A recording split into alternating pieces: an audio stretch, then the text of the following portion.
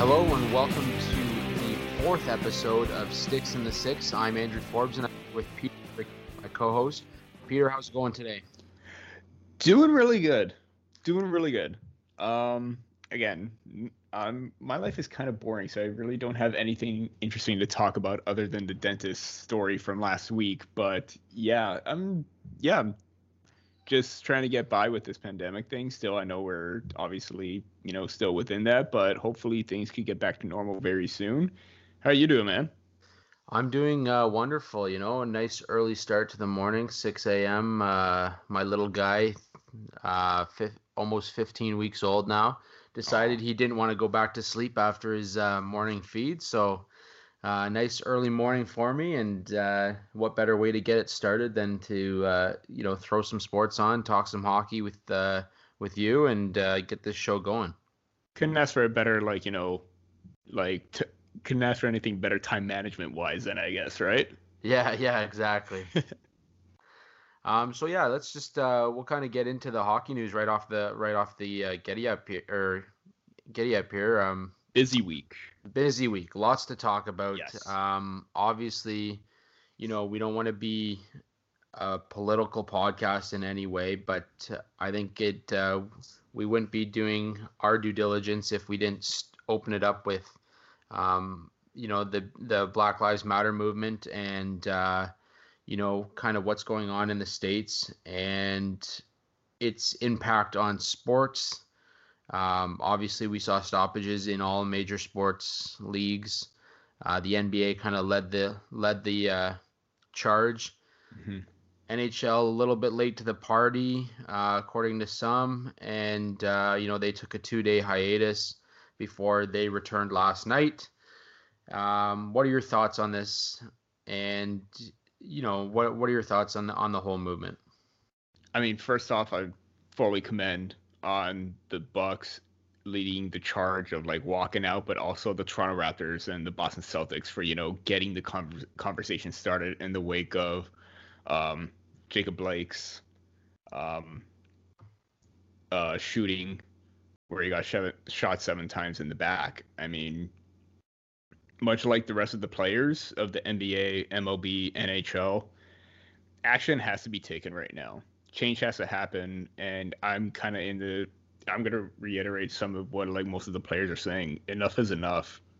I mean, in the span of 6 months during this whole pandemic, there have been multiple videos on social media of black men getting murdered right before my very eyes. And it just makes me sick to my stomach right now that,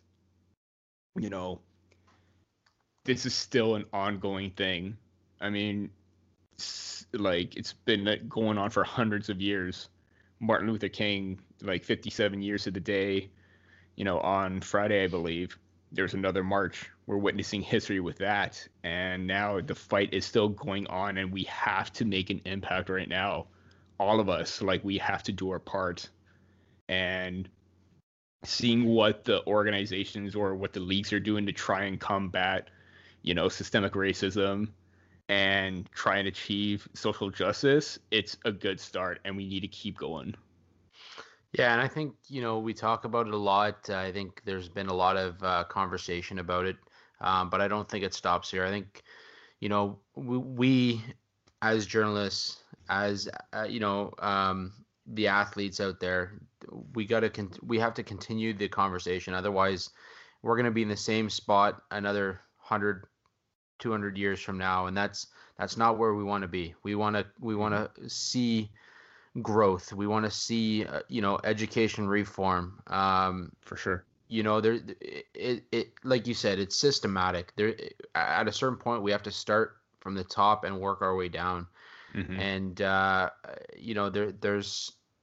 there's way too much room for acceptance right now, and I don't think the conversation is great. I do like the stoppage in play for the couple days from all leagues, just to kind of set the tone. I do think that getting back to it is also a big move for them because it gives them that option to play to still have that voice and have that platform and promote the movement, promote the conversation, both in pregame, postgame conversation, on the court, on the ads, on the side of the boards. All that stuff is so important Mhm. to continuing the conversation. And I don't think it stops here. It's not even close to being where it needs to be. And I think even as a small time podcast like we are at the moment, even just having that conversation and opening up the door to being understanding and trying to just walk in the shoes of other people and understanding you know what goes on a daily basis. That's so important. I think we need to continue that conversation and hopefully take the right steps in getting to where we need to be.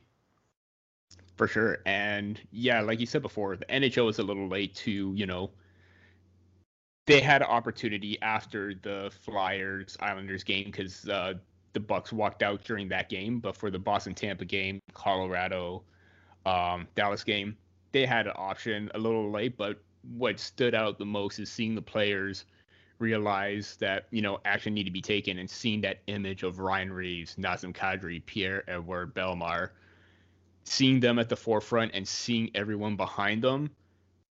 That image is worth 1,000 words. The image of like the players kneeling in basketball, the image of um, I can't remember the baseball game, but players walked out for 42 seconds. Or remembrance of Jackie Robinson left the field and put a Black Lives Matter T-shirt over home plate. Those are strong messages. Those images are worth 1,000 words, and that's what we need to do. I mean, we need to keep this going forward. I mean, this all started with Colin Kaepernick in 2016, and I since then I've taken the time to at least understand why they took a knee, why they continue to do so, and what we need to do going forward because they've had it. They've had enough. And at this point, so have I, and so should everybody else. Because of George Floyd, Breonna Taylor, and many more before them. It's, again, enough is enough. When it continues to happen and people don't listen and learn from it, it becomes more magnified. And this movement in all leagues, sports are coming together, and we should too. Yeah, and I think it's all about educating yourself. Mm-hmm. We can say we understand, but until we as a community, as a society, educate ourselves, we're not doing our due diligence in understanding what's really going on. Yeah. And a lot of the time, people are saying, oh, politics shouldn't come into sports. This isn't about renaming like a park or doing a ribbon cutting ceremony to promote your political image and stuff like that. This is about human rights and giving people the respect that they should be given. I mean, ever since I was a kid, my parents always told me to respect everyone growing up, and it's still difficult to see that some people still don't see it that way. It really is disheartening, and it's just again, enough is enough. Yeah. Like, how long are we gonna keep saying that? Yeah, where do we draw the line of acceptance? And I think that's the biggest problem right now is like I mentioned, we're way too accepting of, you know, what goes on around the world, and it just at a certain point we have to draw the line and we have to say, like you said it, enough is enough. Mm-hmm. Let's make a change. It's human rights. It's not about one versus the other. It's every person deserves um, the same equality, the same respect, the same understanding, the same space in the world to do what they need to do. And I For think sure. we don't we haven't seen enough change. And I think we need to continue to have that conversation. And just kind of going off of that, and I know it's not hockey related per se, but obviously played Jackie Robinson in the film 42, Yes. and lost a very good actor in Chadwick Boseman Mm-hmm. this week, and a lot of talk about what he did for the Black community and the roles he played, even struggling with his battle with cancer, and um, obviously gone way too soon, but a true life, a real life superhero, and definitely a guy that will be missed in the acting community and obviously in the sports community as well. Yeah, no, honestly, I was really excited when the film Black Panther came out, and he was absolutely phenomenal in that movie, and I was just in absolute shock. Like it came as a total surprise. He kept this private for 4 years. I mean, how as an individual, like I'm still trying to wrap my head around how like you had the strength to do that. I yeah, it's just Yeah, real. It's you can't put words around it, and he did it filming God knows how many action movies for Marvel. 42 and everything like that. It's mind-boggling, but at the same time, he was a like you said, he was a real hero outside of the filming industry. And again, it's really like tugging at my heartstrings right now because again, it was so sudden. No one expected that. And I like seeing yesterday all the comments, all the tribute videos, especially the like one of the final scenes from Avengers Endgame. T'Challa, Black Panther, was the first one to emerge in the fight against Thanos, right? yeah. So seeing that, it just like, ah, Yeah, I think yeah, one of the clips that really got me was when he was speaking at that press conference where he was talking about, letters he had exchanged with two young kids, and they mhm. had missed out on the opportunity to see Black Panther before they had passed away. And just the emotion that was on his face, and everything that he was kind of going through in that instance, and to know that he was battling with his own fight. Struggle, yeah. Yeah, it's just that one's one clip that just really got me, and like I said, I think gone too soon, and you know I don't know what else to say. It's been a tough year. When something sudden like that happens in a year where so much has happened, breaking point right now, and just say, okay, can we have like New Year's Eve right now, just so we Yeah, could end this, horrible, crappy year? yeah. Like, Let's have a like start over. so much has happened. Like we thought that like even like one year, like I think we were joking that 2017 was bad. Oh, can't wait for 2018. 2019 was bad. Can't wait for 2020. I want to say I can't wait for 2021, but I don't know what 2021 is going to hold, but it can't be as bad as this year. No, no, it definitely cannot. Um, Diving it back into hockey and back into sports here, we do have a little bit of news to run through before we get into an interview that we got this week. Hmm. We have our first guest on the show, Owen Sound attack prospect and 37th overall pick this year, Gavin Bryant. So we'll get to that a little bit later, but just kind of running through the news here. Um, Quick on Claude Julien says he's going to be back next season. Yes.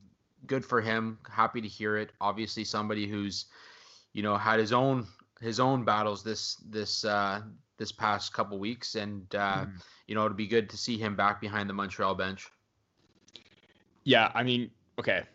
Leafs Habs rivalry aside, I'm absolutely thrilled that he is back. Like this is the one bright spot out of this whole entire year where, something good is coming out of it. I mean, I'm glad he's doing great. Extremely glad he's going to be returning to the bench. He's an essential figure in hockey. And like I said, we needed some good news because it's just been a really dark year. And I'm glad he's recovered and he's making that commitment to returning because he's a real fighter.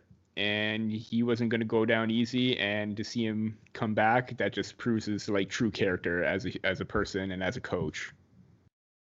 Yeah, and like you said, rivalry aside, one of the better coaches still in the game right now, and you never want to see anybody have those types of health issues. So it'll be good seeing him back.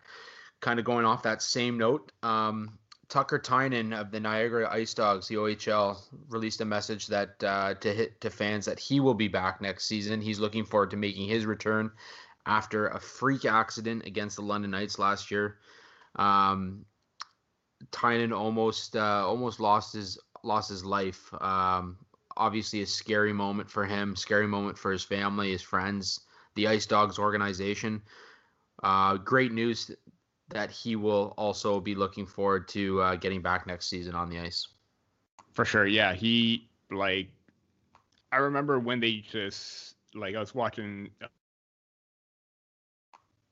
Net or TSN. They actually made that one of the headlining bits of news that they went to, and seeing that just reminded me of Richard Zednik's skate to the neck, and seeing that incident reminded me of the whole Clint Malarchuk thing, where he almost lost his life with the skate coming up to his neck. And obviously this was his leg, but it's still seeing the amount of fear and panic on the ice and everyone coming in to help a 17-year-old kid at that. He had his whole career to look forward to. I mean, I can't imagine suffering a horrible and gruesome injury like that at that age. It was absolutely horrifying. But seeing that video of him on the ice, doing some training, basic blocks on the ice from the Niagara Ice Dogs, I'm glad he's back. It's truly harrowing, and when you see something like that, you automatically think worst case scenario, but he's come out of it and he's doing great, and that's all you can ask for right now. Yeah, no, and it'll be good for the Ice Dogs as well. Obviously, Tucker Tynan was off to a great start last year prior to the injury, and this kid's got a bright future ahead of him in the OHL, and I think moving forward past that. So, like you said, it's great to see him back. A kid that is chasing his dream, and you never want to see somebody go down like that. So. For him to come back, it's going to be big for him. It's going to be big for the Ice Dogs, and I look forward to seeing what he can do this coming season. For sure. Again, going off of a little bit of darker news, I don't know if you know much about this guy, but Mark Sertich, the Guinness World Records oldest hockey player, died on Monday. He had complications from a stroke. Sertich was 99 years old. And this guy was still defying odds by, getting on skates, getting out on the ice, playing hockey. Obviously had a love for the game. I mean, how incredible, how cool is this? To have a guy like that, and just a sad thing to see him pass, obviously, and World War II veteran, and for those who don't know that.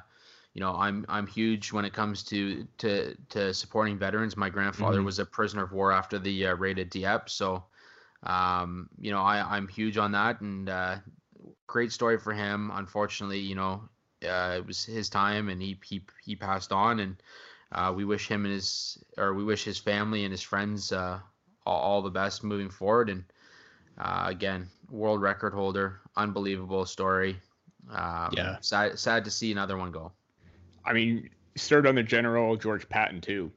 So, I mean, I'm just looking at his photo of that they use of him on a Duluth News Tribune. He just looks like a really fun guy to be around. It doesn't look 99. No, not at all. And I mean, God bless him for playing the game that he loves so much to the very end. I mean, I was dealing with knee injuries in my teens when I was playing, and I had back problems when I was 22, and I quit beer league because I couldn't handle it anymore. And that's me at a young age. This guy's playing at 99 years old, where all the issues start to pile up and everything like that. So for him to be playing as long as he did, it shows his true love for the game. his true character, his passion, and yeah, even though he wasn't like a major like player, just playing the game for fun, it just brings light. It just brings life into you, and that's what it did for him. So you know what? Yeah, hockey community lost a really good person, 99 years old, Mark Surdich. Our thoughts are with his family and friends right now, but he's yeah, he kept going. He kept going, and if someone at 99 can keep playing, who knows what can happen, right? Oh yeah, no, and hopefully down the road we see another story just like this, because these kind of stories are just so great to have, and especially in a year like we've talked about, a year that's been so tough on everybody, that it's good to have like these heartfelt stories. And like you said, we wish the best to him, his family, his friends, and hopefully rest in peace. For sure. Yeah. Moving on, Reardon fired by the Washington Capitals as head coach. What are your thoughts on this? I I wasn't kind of expecting this to happen. I mean, usually when you think of a coaching change, you think that like you would expect it to happen right then and there, not like a week or so after it happened. So like I wasn't expecting it, but you kind of sense that maybe he was on the hot seat, and but I can understand why they let him go. Um, 2 years only behind the bench since Barry Trotz left. Excuse me. But let's face it, the Capitals as a team went back to where they were before Barry Trotz came in. I mean, absolutely dominant during the regular season. I mean, they had a little blip in like, November and December, sorry, where the hot start that they had this year kind of cooled down, and then they were just absolutely average, even less than average in the playoffs. And they weren't even that great against, the Islanders in their playing series. Um, Yeah, so as head coach over the last 2 seasons, Not the Islanders in their playing series, sorry, but like in their playoff matchup against the yeah, Islanders in the first round. Sorry. no, that's okay. So as head coach in the last 2 seasons, 89, 46, and 16 is his record. So I mean, in the regular season, so like as you mentioned, phenomenal during the regular season. For whatever reason, last year they lost in the first round, and then again this time around didn't make it through. And it's just like you said. I think they almost took 2 steps back. They won the championship. You see Barry Trotz leave, and just like that, it's almost like that defensive coverage just wasn't the same. And Trotz is known for his defensive minded system, right? So you jump to Reardon, and just wasn't getting the same out of maybe the back end, and it was more of an offensive minded team again. And I think, as we've seen with the Leafs, that does cost you when it comes to playoffs. And I think the more defensive teams are the ones that accomplish more down the stretch. Yeah, and there's an article on Yahoo right now that I'm looking at from JJ Regan, sorry. October 1st to December 22nd, 26, 6 and 5, 3.54 goals per game, 2.76 against, almost 22% power play, 86% penalty kill, 85.7. I'm rounding up. December 23rd to March 12th, 15, 14 and 3, barely a 500 record. 3.28 goals per game dropped, 3.44 goals against per game that rose, 17% power play that dropped significantly, and under 80%, 78.7% penalty kill. Yeah, they took a big like obviously the first half of their season, it made it seem like they're average, but from December 23rd to March 12th, they were barely playing like they were a playoff team. And that's very concerning heading in. I did not even think it was that bad, but it's pretty bad. Yeah, I know they definitely took a step back. And um, you know, sometimes you talk about wanting to have that kind of losing streak before you go into the playoffs, so you get it out of your system. Mm-hmm. That said, you have that kind of that play heading into I guess the layoff, and then you come back from the layoff, and it just nothing clicked coming Yeah. back. And I wasn't entirely surprised to see him go. I think they were kind of looking in a different direction, anyways. I do think that now, teams are so quick to jump on coaches and get rid of them. Hmm. That said, it's a business, and the business is winning, and for Reardon, it just wasn't happening when it came to playoffs. So that's unfortunate for him, but we'll see who takes steps in and takes the job, and see if they can kind of get that team back to competitiveness come playoff time. And this team right now, this is their championship window to try and win another one. They're not getting any younger, No. and they probably could have used Barry Trotz right now. I mean, let's be realistic. I mean, it's obviously difficult when obviously Trotz resigned as head coach, but it's always difficult to replace a head coach, especially when you've just won a championship. So a lot of pressure on Reardon. I thought he did well for the 2 years that he was there, but it just clearly wasn't enough in the playoffs, especially with a team like this where you still had your core intact. You demand results. So I'm sure he'll be behind the bench at some point again. Maybe not as a head coach, maybe go back into an assistant role. But yeah, this was a whirlwind season in terms of like head coaching and carousels and firings and stuff like that. So Yeah, and I mean we talk about it, in the hockey world, and coaches are recyclable. They get thrown in the pot, recycled, reused. mhm. There's no doubt that he's going to be back behind a bench at some point. As you said, it might be in an assistant role. It could be a head coach. We'll wait and see, but it's safe to say that Reardon's going to be back at some point. Just kind of going off of that, and people leaving the NHL for the time being. Eeli Tolvanen, he'll be headed to Jokerit of the KHL just up until the Nashville season starts Mhm. for the 2020-21 season. I think it's a good move for a young guy like that. Get him out there, get him playing. I don't have much more to say about that. Like I said, he'll be back for Nashville season, and great young prospect for them. So why not get him on the ice and get him playing? Yeah, and not really much to be said about him because he really hasn't made that jump into the NHL. But I think that this would be good for him to try and take that next step forward. I mean, 35 points in 58 games with the Milwaukee Admirals in 2018-19 and 36 in 63 games.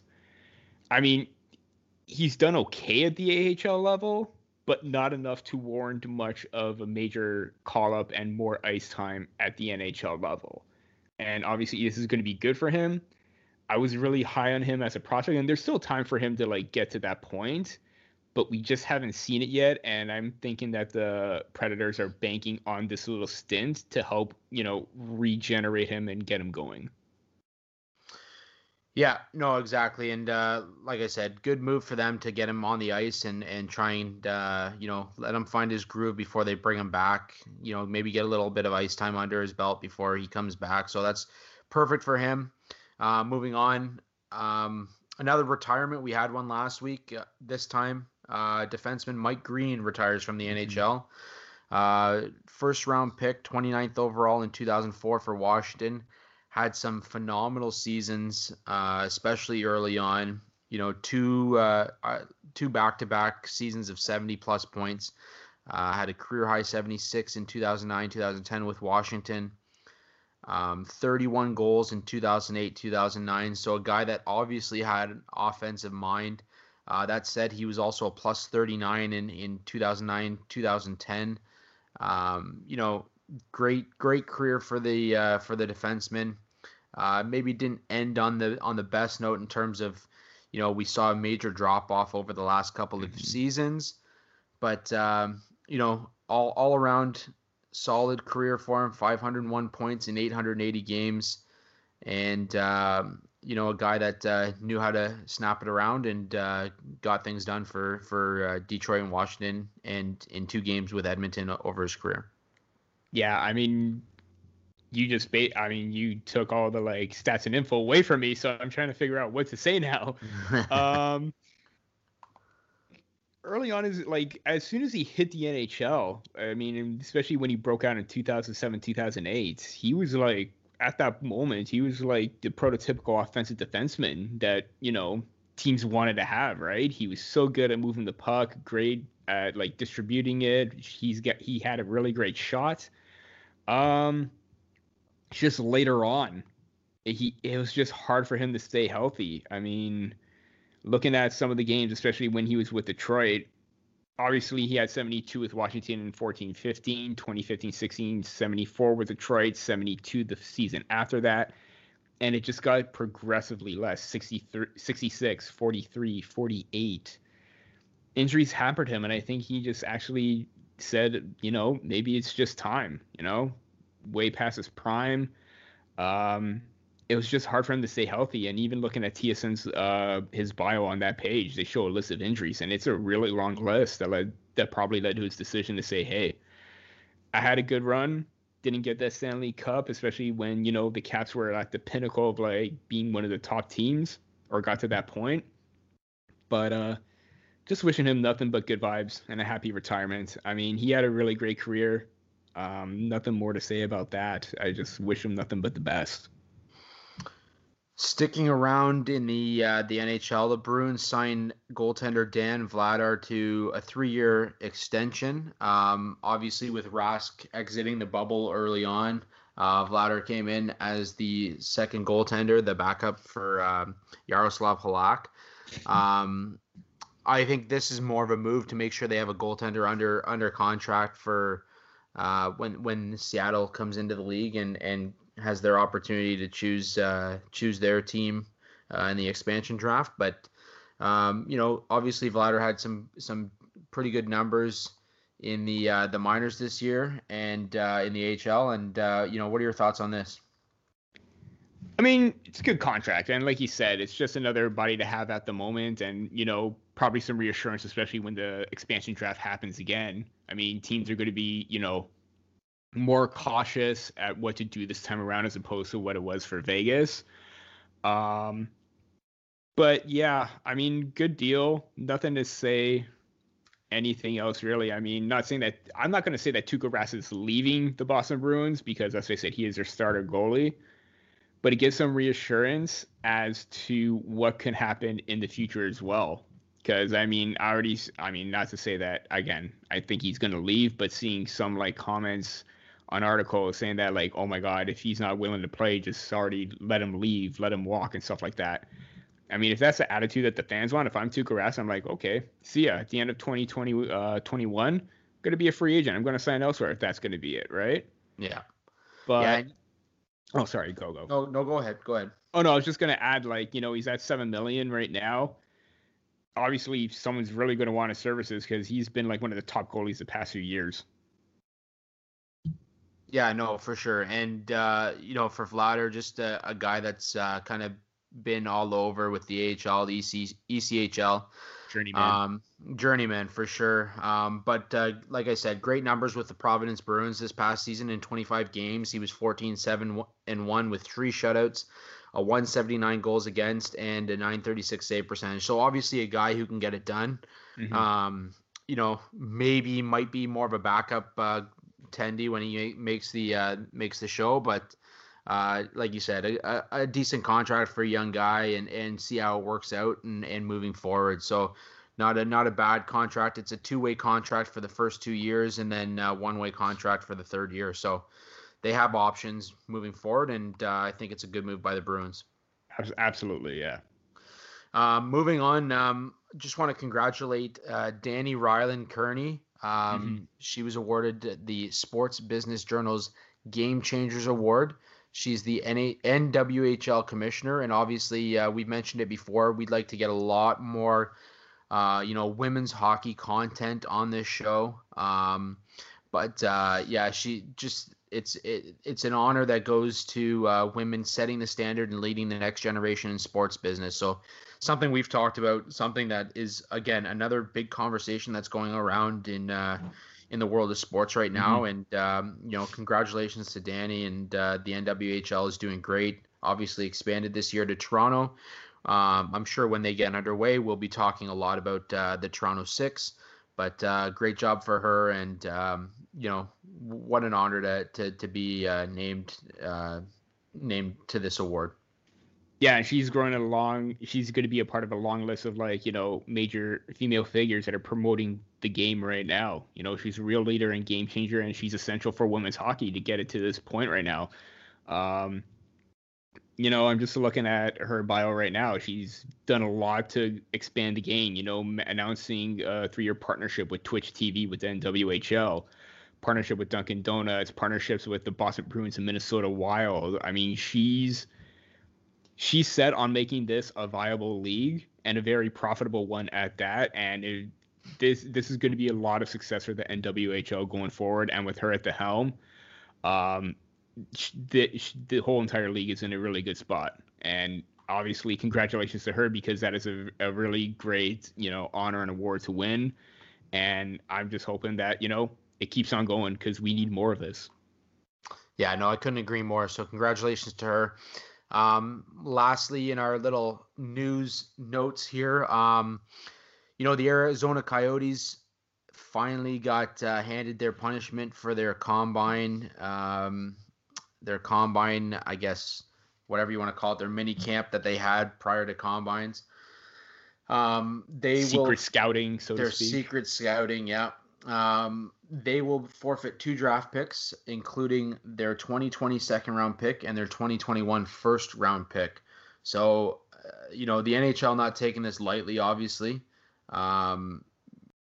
Definitely doesn't help Arizona moving forward. What are your thoughts on this? This is a team that obviously, they still need a lot of work when it comes to drafting their own players and making sure that they have the right pieces in place, and I think this is going to hurt them in the long run.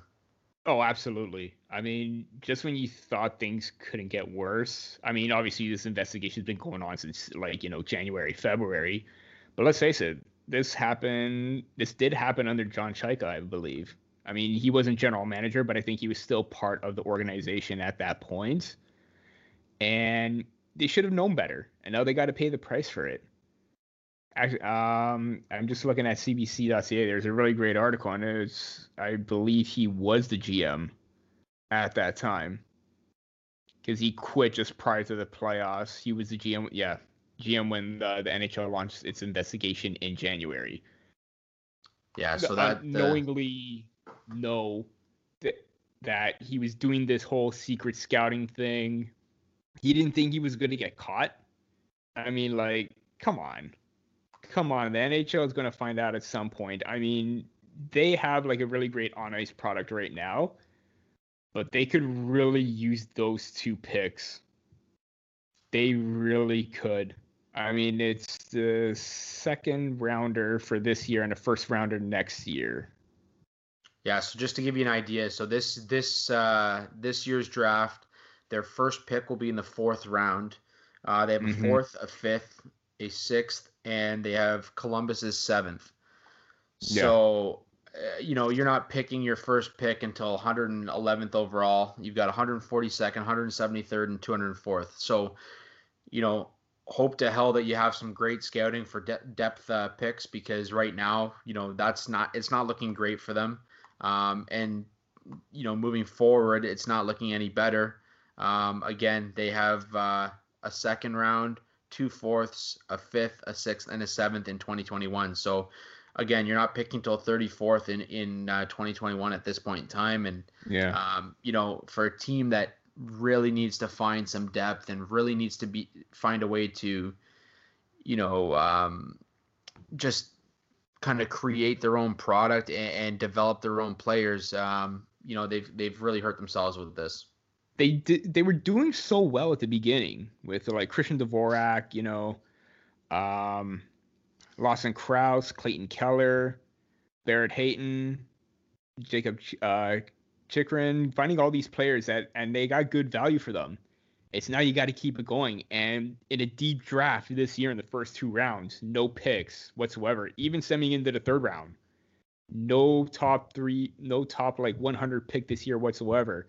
Next year is a draft built on D-man. A lot of great talent there. no first round pick.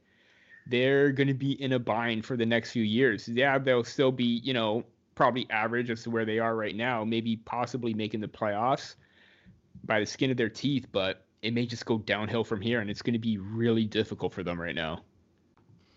Yeah, it's interesting too because their first round pick next year was also one that was moved in the in a deal with New Jersey. So for Taylor Hall. So it's just Mm-hmm. it's definitely a crazy sanction that was placed on the team. But I think it's just the NHL kind of setting the tone and letting them know that, or letting all teams know that, hey, this is not going to be accepted. And I think it's a great move by the league. I think For it sure. hurts Arizona in a big way, but yeah, we'll see if they've got the scouting to make some solid deep round picks, but otherwise they're going to have to find ways to try and move up in the draft, I think.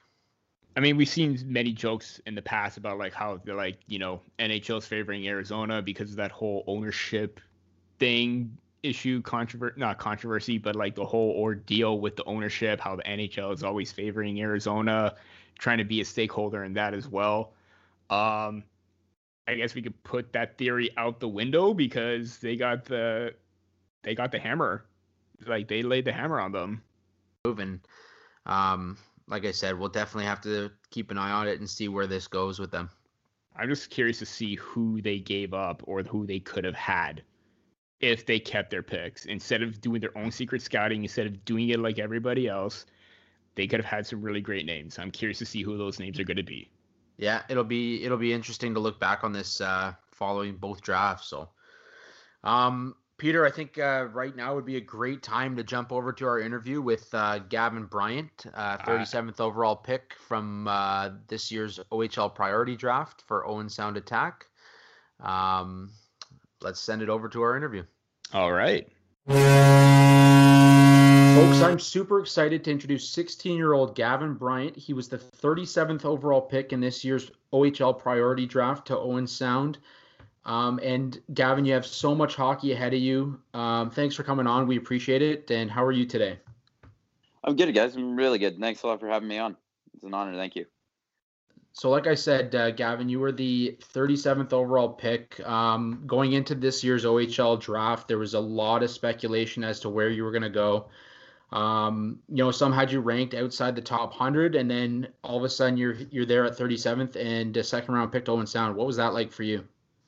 No, you know what? It was an amazing moment for sure, for not just myself, but for my family and all my friends. And kind of going into the draft for sure, like as a kid, you don't really know where to go, and you don't really know if you're going to go. And I think that was really up in the air for me. And I feel like towards the draft, seeing all the rankings, it was just the big thing of trying to keep it out of my head and just thinking about what's gonna happen on draft day. And obviously, when the day came, the nerves set in, but once Owen Sound made that call and it was official, it was a really good feeling for sure. And I think it was really important for myself, not just myself, but my family and my friends, and the support from them was huge that day. And it was an amazing day for sure. Gavin, you mentioned about, trying to block all that, everything out of your head, like the draft rankings and everything like that. I Yep. know it's really hard to do. You hear about like some of the NHL prospects that are 18, 19 years old trying to deal with that. But what's it like trying to deal with that at like 16 years old when you're a few years behind them? It's tough for sure. For sure it's tough because it's not really much coming from your family, but your friends can find it so easily and show it to you, and obviously you get a little antsy, and that's what the tough part about it. But I think just the big thing was getting this support from my family just to kind of get it out of the way, and not just my family too, like teammates that I had, coaches, just when they saw a ranking like just being able to say like just don't worry about it. It's going to matter what happens on draft day. So I think obviously those guys, those NHL prospects have gone through it before, and I think they're more experienced in it. So that's good for them. But I think it's still a really tough thing to do. And I feel like it was tough for me this year at the start of the year, but I kind of eased into it a bit, and it really helped by the end of the year with the support from everyone. Gavin, we've talked a lot on our first few episodes about, where the state of the world is at right now with COVID-19 and and everybody's sort of quarantining, and the world Hmm. is changing in so many ways. How did you find out that you were picked by Owen Sound? Were you following it online, or did they give you a call? What take us through that process?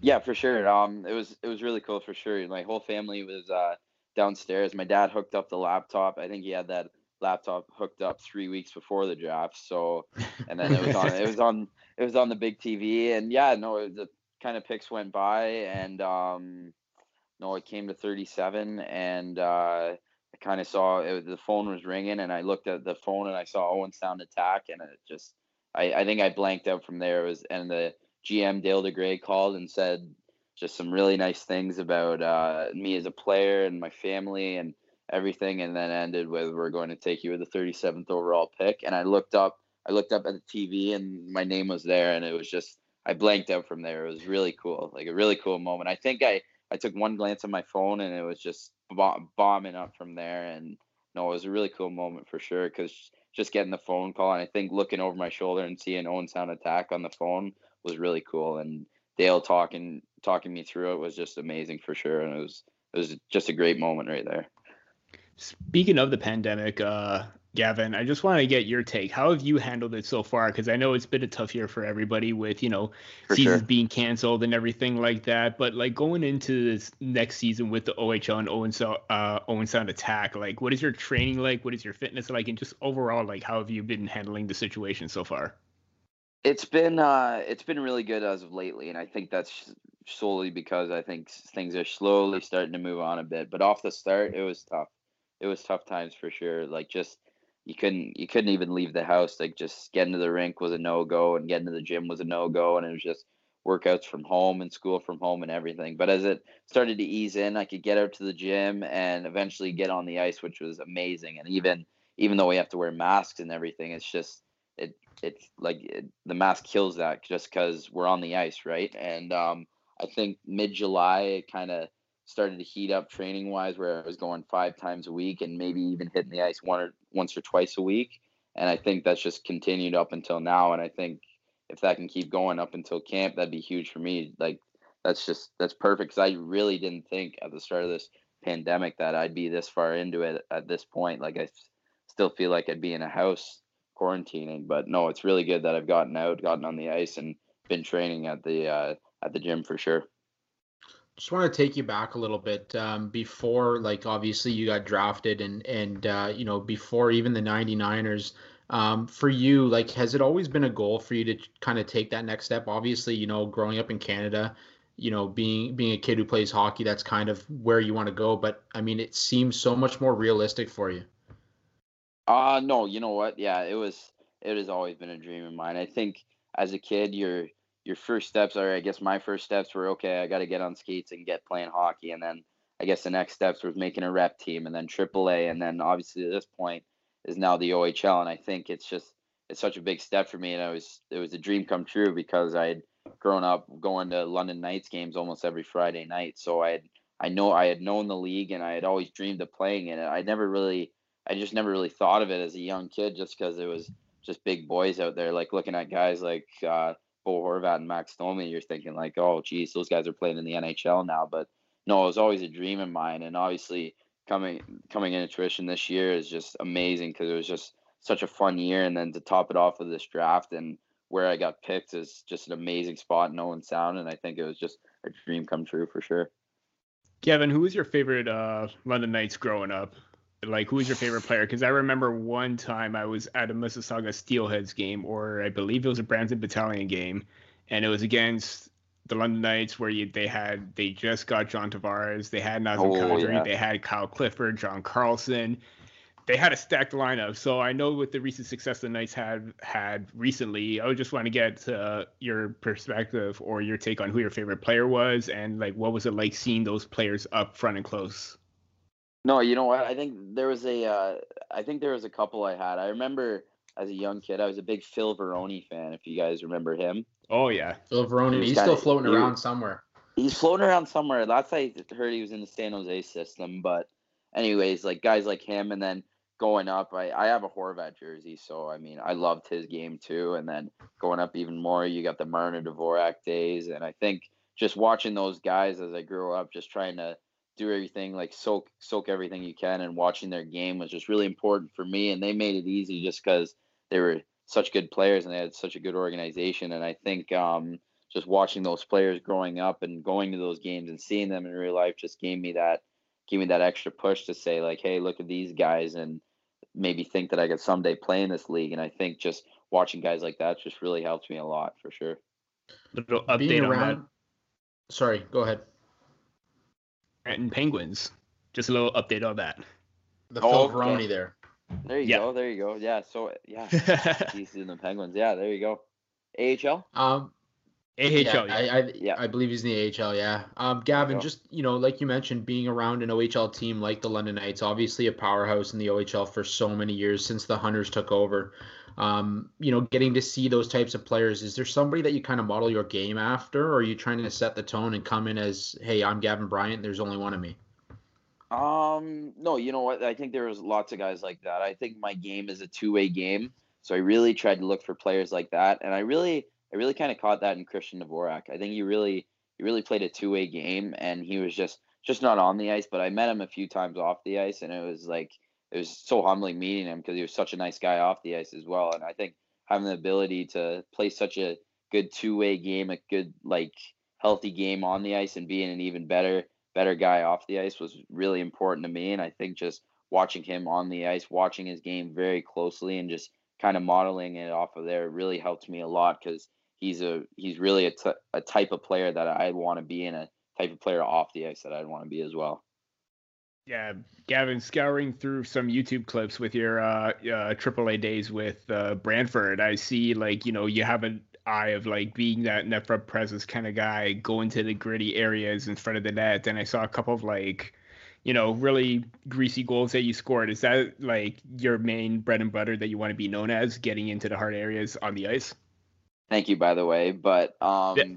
no, I guess for sure that's one of them for sure. I mean, it's just a matter of working hard for sure. I always want to give it my best out there, and whether it's getting into the gritty areas or getting in the corners or getting in front of the net, it just gets me in a different mode when I'm on the ice, and I just want to go into those dirty areas, and it's good for me. And I think it's good to go along with my two-way game because I could just be even more of a threat that way. Like even playing my two-way game, and if I'm working hard still and driving to the net, it really helps my game a lot. And I feel like if I can bring that into Owen Sound or wherever I'm playing next year, it'd help a lot because there's bigger guys out there. And I think just keeping that same mindset would help me a lot for sure in the upcoming league for sure.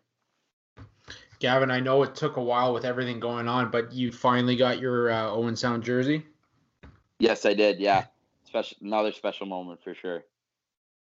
What was it like when that came in the mail?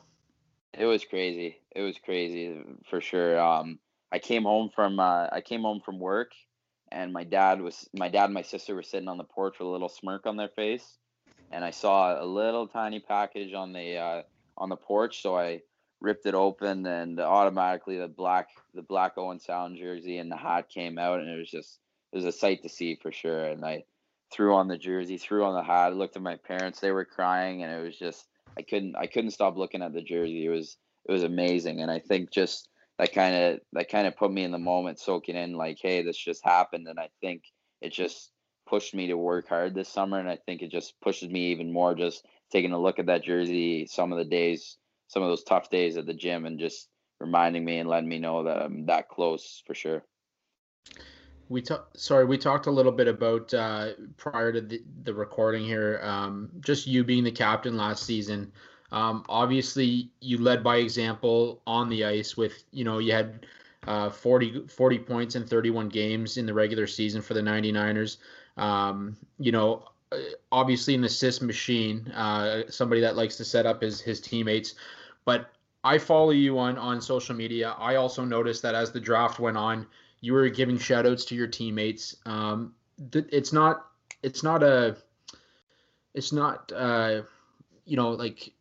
there's a reason why you wore the C, is what I'm trying to say. There's a reason why you wore the C last season. And, talk to us about what it takes to have that sort of leadership, and especially going into a new team, a new locker room. You've obviously got older teammates. What are you going to bring to Owen Sound to kind of fulfill that leadership role that you had with the 99ers last season? No, you know what? And I'm not going to change one thing because I think it was really important for me this year. And I think going into the season, it was in the back of my head that C or not, I wanted to be a leader of this team. And I was fortunate enough to get the C. And it didn't change much for me because I wanted to be a guy that led by example, like you said, but off the ice as well, just including everyone, being everyone's best friend, and just providing some humor and just keeping guys loose in the dressing room. And I think bringing that up to Owen Sound won't be hard for me because I just don't want to change who I am as a person. And I think that if they can accept me that way, then they will, because that's the way I'm gonna be. I'm just gonna try and be a leader, whether it's on the ice or off the ice. And I think just giving those shout outs that I did at the draft just were important for me because like you said, like it just ties into my playmaking style. Like I'd rather see another guy score a goal and celebrate before I do. Like I wouldn't have been there without my teammates, their support throughout the year, and just where we got as a team. And I think those little shout outs and getting like just texting them on a daily basis and just asking them how they're doing could go a long way just because they're so supportive in the end. And I think bringing that to Owen Sound could be so important because these are guys that are older than me and are maybe looking. I don't know if they want to look for a quiet guy coming into the dressing room. So I think a loud guy, not obnoxious, but a loud guy coming in that will do whatever it takes to win and do whatever it takes to be a good leader. Just leadership in the dressing room would be really important for sure. And I think we see that a lot in like today's NHL. Like teams want players with like, character, personality, and like someone who's not very shy and reserved. And that's really For great that sure. you brought that up because, that could go a long way. And I just want to get into my next point, Gavin. Do you have any like goals or expectations that you are setting for yourself this season? No, you know what? I think just playing them up to the best of my abilities. Obviously, still in the air if there's going to be a season or not. That's more towards that there is going to be one. But I think just some goals in mind would just be being myself and just playing the best of my ability, just kind of blocking everything out.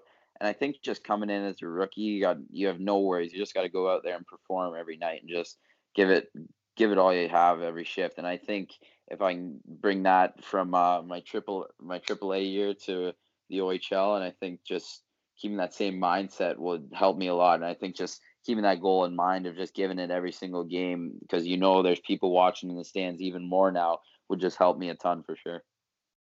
Gavin, you mentioned it. Right now, it seems like there will be a season, down the road, whether it be in November or December. It looks like the OHL is looking to start up the year. But for you, I mean, coming in as a rookie, as you mentioned, what's it going to be like playing in an arena that quite possibly could have zero fans in it?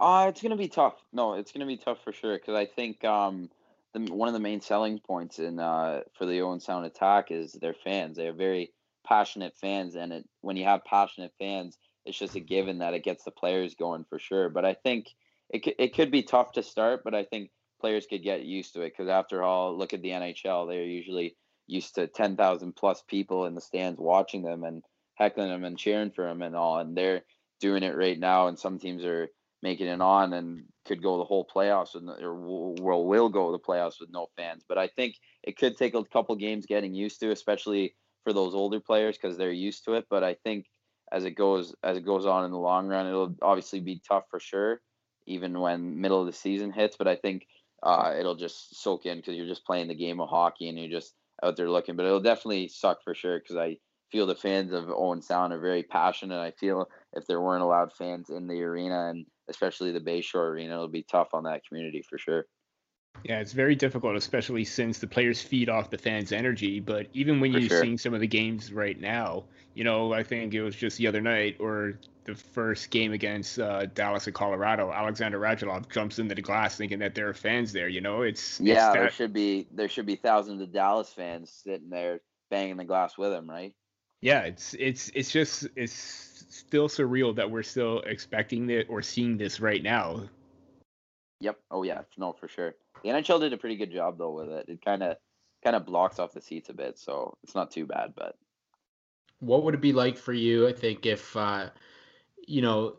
all of a sudden the OHL decides to do two hub cities the same way the NHL did and try and run it the same way. I mean, obviously you said it seemed to work for the NHL.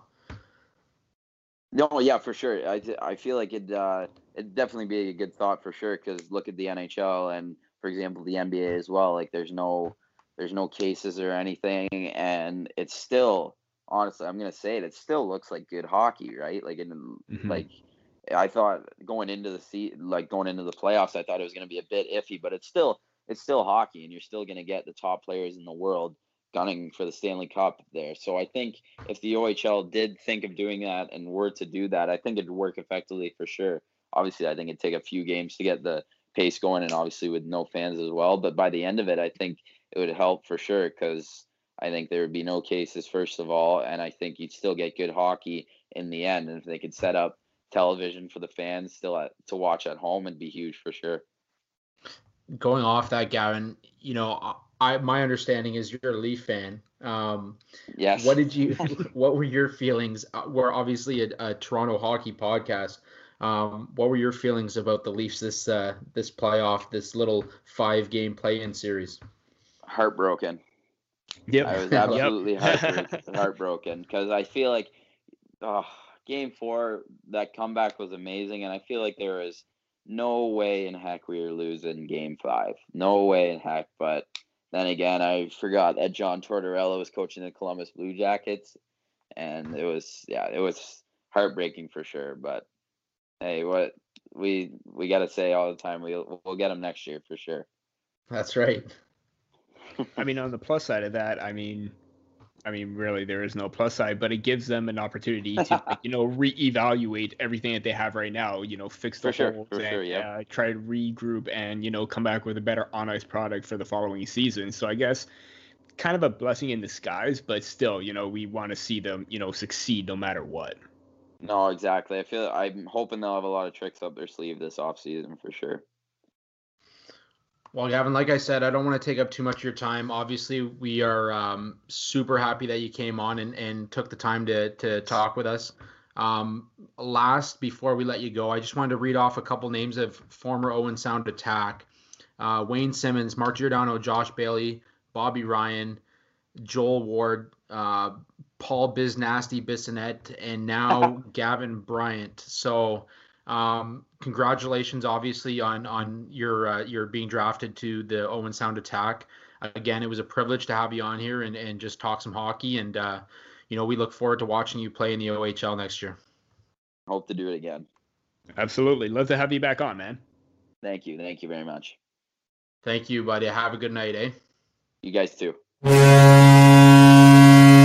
So, Peter, wonderful interview with Gavin. What a great kid, 16 years old. And just, I said this to you after the interview, and, just listening to how modest this kid is, I think it's a great pick for Owen Sound. I think he's going to fit in well there. I always love talking to these guys, the young kids coming up, the ones who are just trying to chase a dream. I've been privileged enough to go to the NHL Combine a few times and talk to some of these guys who just, they haven't made it yet, but they're working their way up. And I always love talking to them before they make those big contracts, because you still get to see the kid that just loves hockey in them. Yeah, I mean, and that's what I got. That was the first thing that I got from him. He's very outgoing, very open. And I think that's as a young kid going into the OHL. I mean, even he touched up on this. He doesn't want to be shy and reserved going into another league where players are older than him. He wants to make an impact. He doesn't want to be just another player in the locker room. He wants to make a name for himself. And hearing what he had to say, I think the way that he talked with us, I think he has the potential to be a real leader, earning a letter, assistant, captain possibly. Who knows? I mean, he was the captain of the Brantford 99ers, so anything's possible. And again, he's a really nice kid. Really can't say anything bad about that. I think the one thing that really stood out for me was just when he said, I'm not going to change anything about my game. I'm going to go in there and just, be myself, play my game. And, that's the kind of attitude you want to hear. You don't want to see a guy go in there and try and be something that he's not. So I think it's a perfect opportunity for him. I think Owen Sound's a great place for him to play. Obviously, some great players have gone through that system, and I'm excited to see what he's going to do for Owen Sound next year, and hopefully he has all the success in the world. Absolutely. I mean, with the way that like I said during our interview, I've seen clips of him online. The way that he's played, the way that he conducts himself, I hope he even represents Canada nationally. U17s, U18s, World Juniors. He has the potential to do that, and I'm rooting for him all the way, 100% right now. Yeah. So obviously, great interview, great guest. We're going to move on right now to what most people are tuning in here to listen to. Maple Leafs talk. Obviously, we've had a big trade this past week. The Leafs trade Kasperi Kapanen and two I don't know if you want to call them prospects or just fringe players to Pittsburgh in return for a first round pick, as well as a couple prospects, and one that really got my attention was Niles Hollander. And Dubas came out and said that he was very high on this prospect when his draft year was, and was interested in picking him, but picked Durzin over top of him. And I think it's a great move. It opens up some cap space, and I think it was time to move Kapanen and see what we can do with some of the young guys in our system. Yeah, I don't mean to correct you, but it's Philip Hollander. We don't want to from the Vancouver Canucks you're system. Right. No, I appreciate that. No worries. I mean, I'm just not to say that obviously Kapanen was going to be on the way out. I think he was at the forefront of him being one of the first players to be gone. When I saw that return, I was actually kind of surprised that Dubas was able to get a really good prospect. Probably he was top 3 in the Penguin system, and not only that, we have a first round pick right now. We obviously our first round pick was up in the air because of the whole Patrick Marleau thing being sent to the Carolina Hurricanes. It's still not set because he can still trade that pick away, but a 15th pick overall right now, that is going to be a game changer for Toronto. I think if we hang on to that, it's going to be really, really good. That to me was the most important thing for him, and I think he was trying to get that with Kapanen possibly for the longest time right now, because I know that he's talked to many teams. But the first round pick and Hollander, I mean, you could say that Evan Rodriguez, he could be a depth player, but the prospect and the pick are by far the most important pieces right now. Yeah, I agree. And like you said, the 15th overall pick could be something that is used to maybe make a bigger trade for a guy for the back end. That being said, the Leafs could use the 15th overall pick and maybe draft another player for their depth chart and kind of start building from within. We talked about with the Arizona thing. Mm-hmm. You want to be able to draft your players, keep them in your system, and build your system and build your development through the draft. So I think it'd be a great opportunity for them to draft their own player. That said, there's a lot of great talent out there that Toronto could pick up on the back end. And you said it. I don't think Rodriguez will make the Leafs. Only because I think the reason they moved Kapanen is to make room for some of the young guys anyways. So, we talked about in I think episode 1, is Nick Robertson a guy that could make the Leafs next year? And I think this opens up a great opportunity for him in training camp, and for sure, to see if he's got what it takes to make it. I think on top of that, like you said, Philip Hollander, great pickup, solid prospect, kind of that two-way minded player that can play both ends of the ice, and he has some size to him as well. I think another underrated pickup was defenseman David Warsofsky, which just kind of adds that little bit of 5-6 defensemen for Toronto if they do look to move one of their guys. Say they move a Dermott. Say they move, you know, I don't know, a Dermott or even Let's throw a little grin in there just to make it just more interesting. Liljegren. Like even if they move somebody like that, you've got the extra defenseman now that you can kind of fill that spot for the time being until you find that piece that fits in properly. So I think it was a solid return for the Leafs. I think, in what they gave up, Pontus Aberg and Jesper Lindgren, not major players and fringe players at that, maybe never make the NHL. So it'll be like you can say this about any trade. It's going to be great to look back on in a couple years and see where pieces have fallen into place. And but as of right now, on paper, I think Toronto got the better end of the deal. Oh, absolutely. I mean, going off a little side note here about Hollander, J.D. Burke, editor at Elite Prospects, calls him a swift army knife type of player with utility in both phases of special teams, meaning 5-on-5, power play, penalty kill. That's what the team needs. And I think Dubas also mentioned about his compete level, how his upside and how he's always battling for the puck. That's what the Leafs lacked, especially when we saw that in the Columbus series. Obviously, you saw that with one line, but all the other lines were just, bland. You didn't have anybody going into the corners battling for the puck, and I think Hollander could be that kind of player. But on top of that, I made a comment on Twitter where I compared this deal to the Blake Coleman trade with the Tampa Bay Lightning and the New Jersey Devils.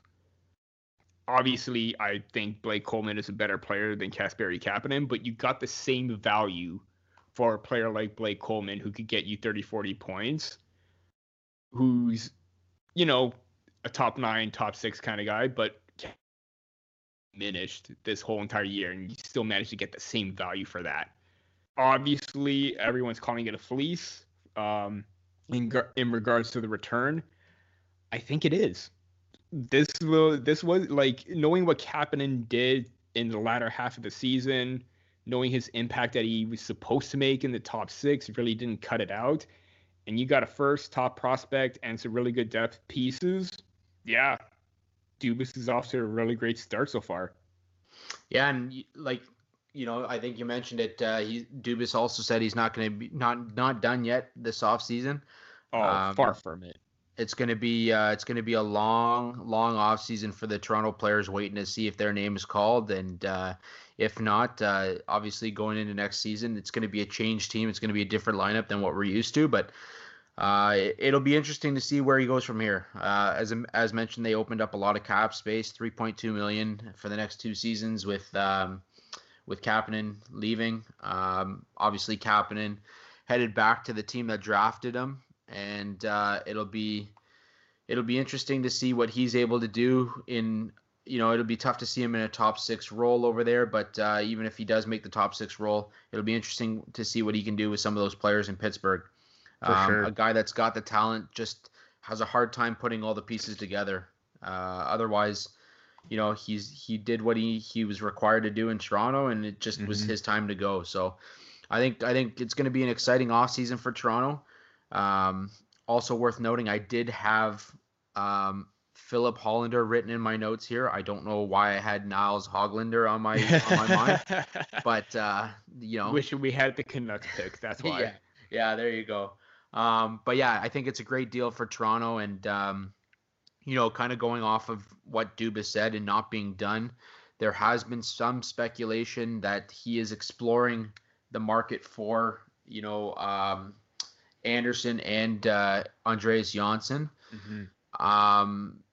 Obviously, if he moves Anderson, he's going to have to find a way to get a goaltender in return, or look at the free agent market for Toronto or for goaltenders and make a big splash. As for Janssen, I think it's another cap move where he's a young player with some upside that will open up not only cap space but some room for some of the younger players to take that next step in the organization. So 2 guys that are key players for Toronto right now, but could be on the move this offseason.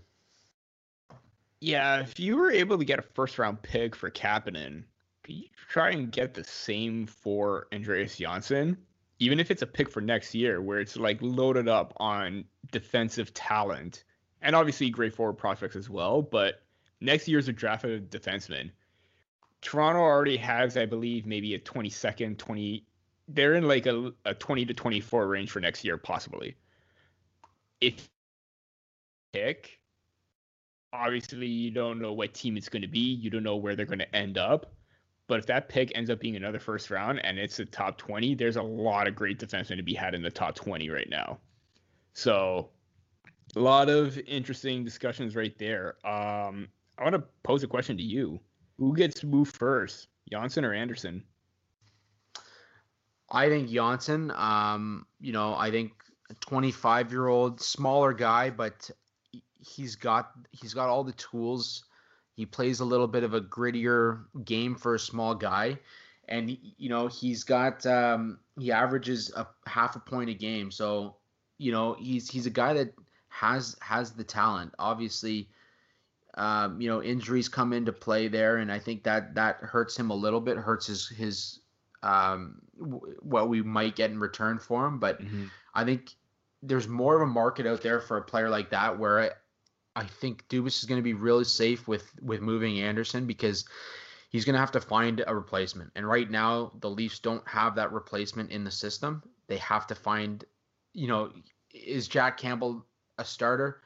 I don't think so. I think he's got the ability to maybe start 30 games in the year and put up some decent numbers.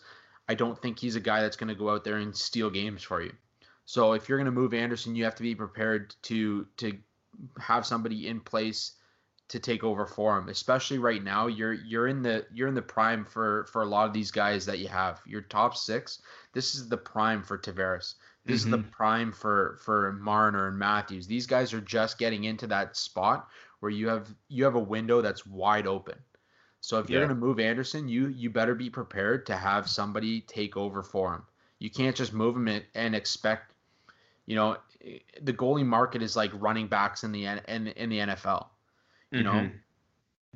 If you have a good one, you're going to hold on to him for that length of his career where he's going to be in his prime. Otherwise, you're going to be, you might as well shut the window, pack up, and get ready for your next window to open, because this right now is the time for Toronto, and I think you have to have a goaltender in place that has the ability to start games. For sure. I mean, I'm looking at the list of FAs possible right now on Cap Friendly. There's Alexander Georgiev. I don't know exactly if, he's someone that the Leafs could look at. He's a free agent. I believe he's an RFA.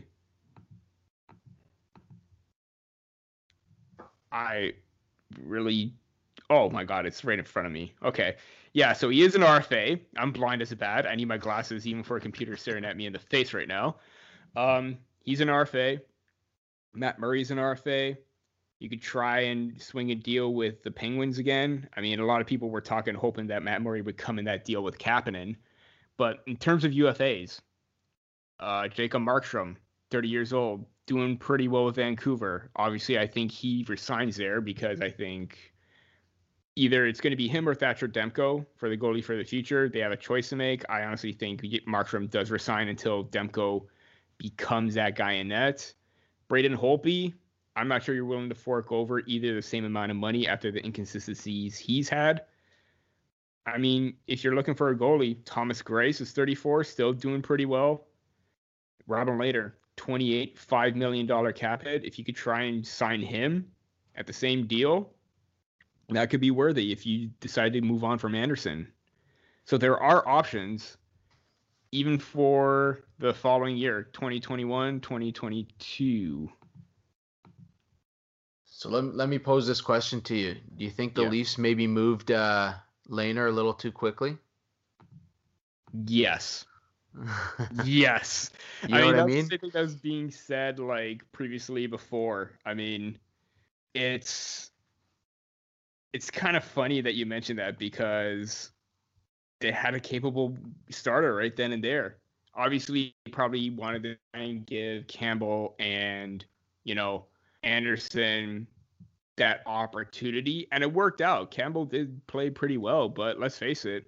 But then again, Leonard has arguably a better defense in front of him. That way, he doesn't have as much pressure on him 100%. when the puck's in their 100%. zone and everything like that. So Yeah. obviously, I think they did like pull the trigger a little too quickly to flip him over. But I thought Leonard probably would have done a good job. Probably Yeah. could have been the difference maker in that series. Yeah, I think for me right now, I think I would stay clear of a guy like Matt Murray.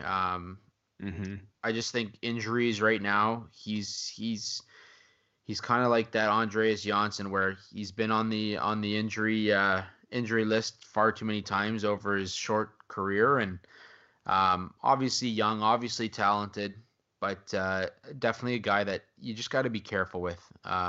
If you're gonna go after him, make sure you're getting him for the right price, because you don't want to pay a guy that's going to be sitting out most of the games that he's supposed to be starting either. For sure. Yeah, no, and I totally agree. I mean, then you have an asset wasted if you do make that move for him, because you don't know exactly how it's going to pan out. Yeah, I know exactly. A lot of outcomes, a lot of scenarios, a lot of questions, but until it happens, then we can start discussing. Until then, we can just theorize about everything. But hey, this is great talk. This is what like fuels the off season. All these questions, all these what ifs, ands, buts. This is the kind of talk that like gets everybody going. This is why we do this on our weekends. Get For up sure. early and talk hockey and shoot around some theories of what could be come next season. But speaking of questions, last week's quarantine question was in regards to Nazem Kadri and whether or not he would have benefited under Sheldon Keefe the same way that he has under Bednar in Colorado. 62.1% of our voters said that yes, he is a changed player, that he would benefit under a guy like Sheldon Keefe.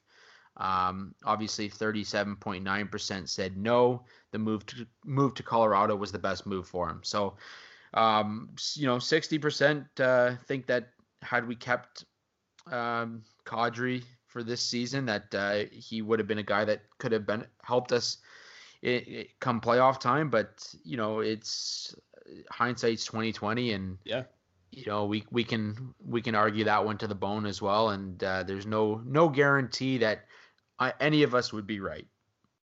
100%. I mean, there's, again, like you said, hindsight 2020. Who knows? Maybe he could have like done the same thing to Nick Foligno. Another suspension gone for possibly the whole entire series, right? We don't know. But honestly, I think if Bednar was able to get to Kadri and probably say, hey, go out and do your thing, but you know what? Keep it under control. I don't think necessarily maybe Babcock had that talk with Kadri, but you would know that Keith is a player first kind of coach, and he would probably have that conversation with Kadri to try and get him to his untapped potential and not do those stupid things. Yeah, no, I completely agree. And just kind of going off of that, our quarantine question for this week, just a little fun one for us. What is the best player name in the NHL currently? I was just watching the highlights. For me, I got to say one that really catches my attention is Zach Whitecloud in Vegas. I love that last name, Zach Whitecloud. For me, that's got to be one of them, either that or Slater Cook. Those are really good options. I mean, those are really good. Can we use prospects? Go for it. I'm sorry. I love Gunnar Wolf-Fontaine, man. That is obviously it's not in the NHL, but come on. That sounds like a name out of Game of Thrones. Yes, it does. Yeah, it does. You really like Gunnar Wolf. If that doesn't strike fear into your opponents, I don't know what would. That to me, I think is probably one of the best names in the draft and possibly could be for the NHL for years to come. I don't know, but that's just me. That's just me. Well, we'll throw it out to our listeners and throw it up on the Twitter page, and hopefully get some good responses, and we can discuss it next week. Speaking of next week, we do have some great guests coming up in the pipeline here, Peter. Very excited. Really looking forward to what we have coming. I think, if people enjoyed the Gavin Bryant interview, stay tuned because it's going up from here, and we look forward to having as many people on as we can. Like we said, we started this as just something that give us a chance to kind of talk Leafs, talk hockey in Toronto, talk talk the game of hockey, and it's really taken off. And like I said, we've got some great guests coming up. We'll talk the draft, we'll talk the Kapanen trade, we'll talk anything and everything Toronto hockey. And moving forward, it's gonna be a fun show over the next little while. Anyway, I kind of feel like a kid on Christmas with the guests that we have coming up right now. Like it's so exciting. Like I'm really happy that we're able to have them on. Like you don't understand my excitement level right now. It's beyond like getting a bike for Christmas or getting a puppy. Like I'm at that stage where I'm like I'm 10 years old. I want to know what Santa got me, and I'm pretty sure the listeners out there are probably interested on who we have. But you know what? You gotta listen. 100%. Listen in. Hit that subscribe button. Before we close out here, Peter, do you have anything else you want to add to this week's show? Kind of like a you blew it moment, or like a bloop bloops kind of thing from not to rip off SC with Jay and Dan, but kind of like our broken sticks moments where we're spitting out like a lot of facts, a lot of names, stuff that we know we said wrong, but it is what it is. Last week, I was telling the story about how I met Bob McKenzie. I said the World Junior Summer Showcase. That's in August. I was in the selection camp in December, so it was a selection camp where I met Bob McKenzie. And today's interview with Gavin Bryant, the interview, and I went back to another story where there was a possible game between the London Knights. I confirmed it. It was the Brampton Battalion, and I said that Kyle Clifford was on the London Knights. He's in Barrie, way two different parts of Ontario, Brampton. And please forgive me, that was 9 years ago. I did my best. Hey, that's all we can ask. We'll definitely, whenever we can, we'll obviously correct ourselves. We want to have our facts straight. We want to have our names straight. I mean, like you said, we're spitting out facts, we're spitting out names, we're spitting out stats. We're on here for an hour. Those Hoglander. Yeah. So I'm sure. Sorry, I don't mean to bring that up, but no, it goes along well with my Apple tunes. Hey, perfect. So I think we're at like 2-2. Yeah, 2-2. 2-2. 2-2. That's all right. Maybe 3 for me. Yeah, maybe 3. Yeah, no, it's definitely something that we if you hear anything and you want to discuss it, definitely hit us up on Twitter. Peter, where can they find you? At P Baracchini, PBARACCHINI. Or you can find me on Twitter at Andrew G. Forbes. You can find us both on the Hockey Writers. Be sure to read our stuff. Be sure to check us out.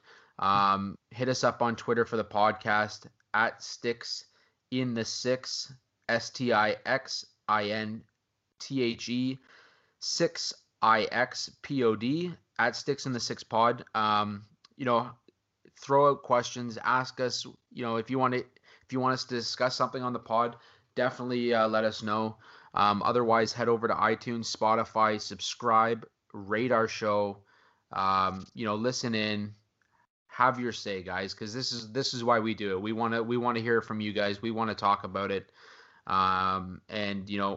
This is our Saturday and Sunday morning. So, hope you guys enjoy the Gavin Bryant interview this week. Like we said, we'll have a lot of guests coming up. Otherwise, continue the conversation. Absolutely. Continue talking about what's going on in sports and going on in the world. It's important. Educate yourself. Talk about it. Ask questions. That's the only way that things will change, and things need to change. So until next time, until next week, thank you again for listening in. I'm Andrew Forbes. And I'm Peter Barricchini. Have a great night, folks. Have a good one.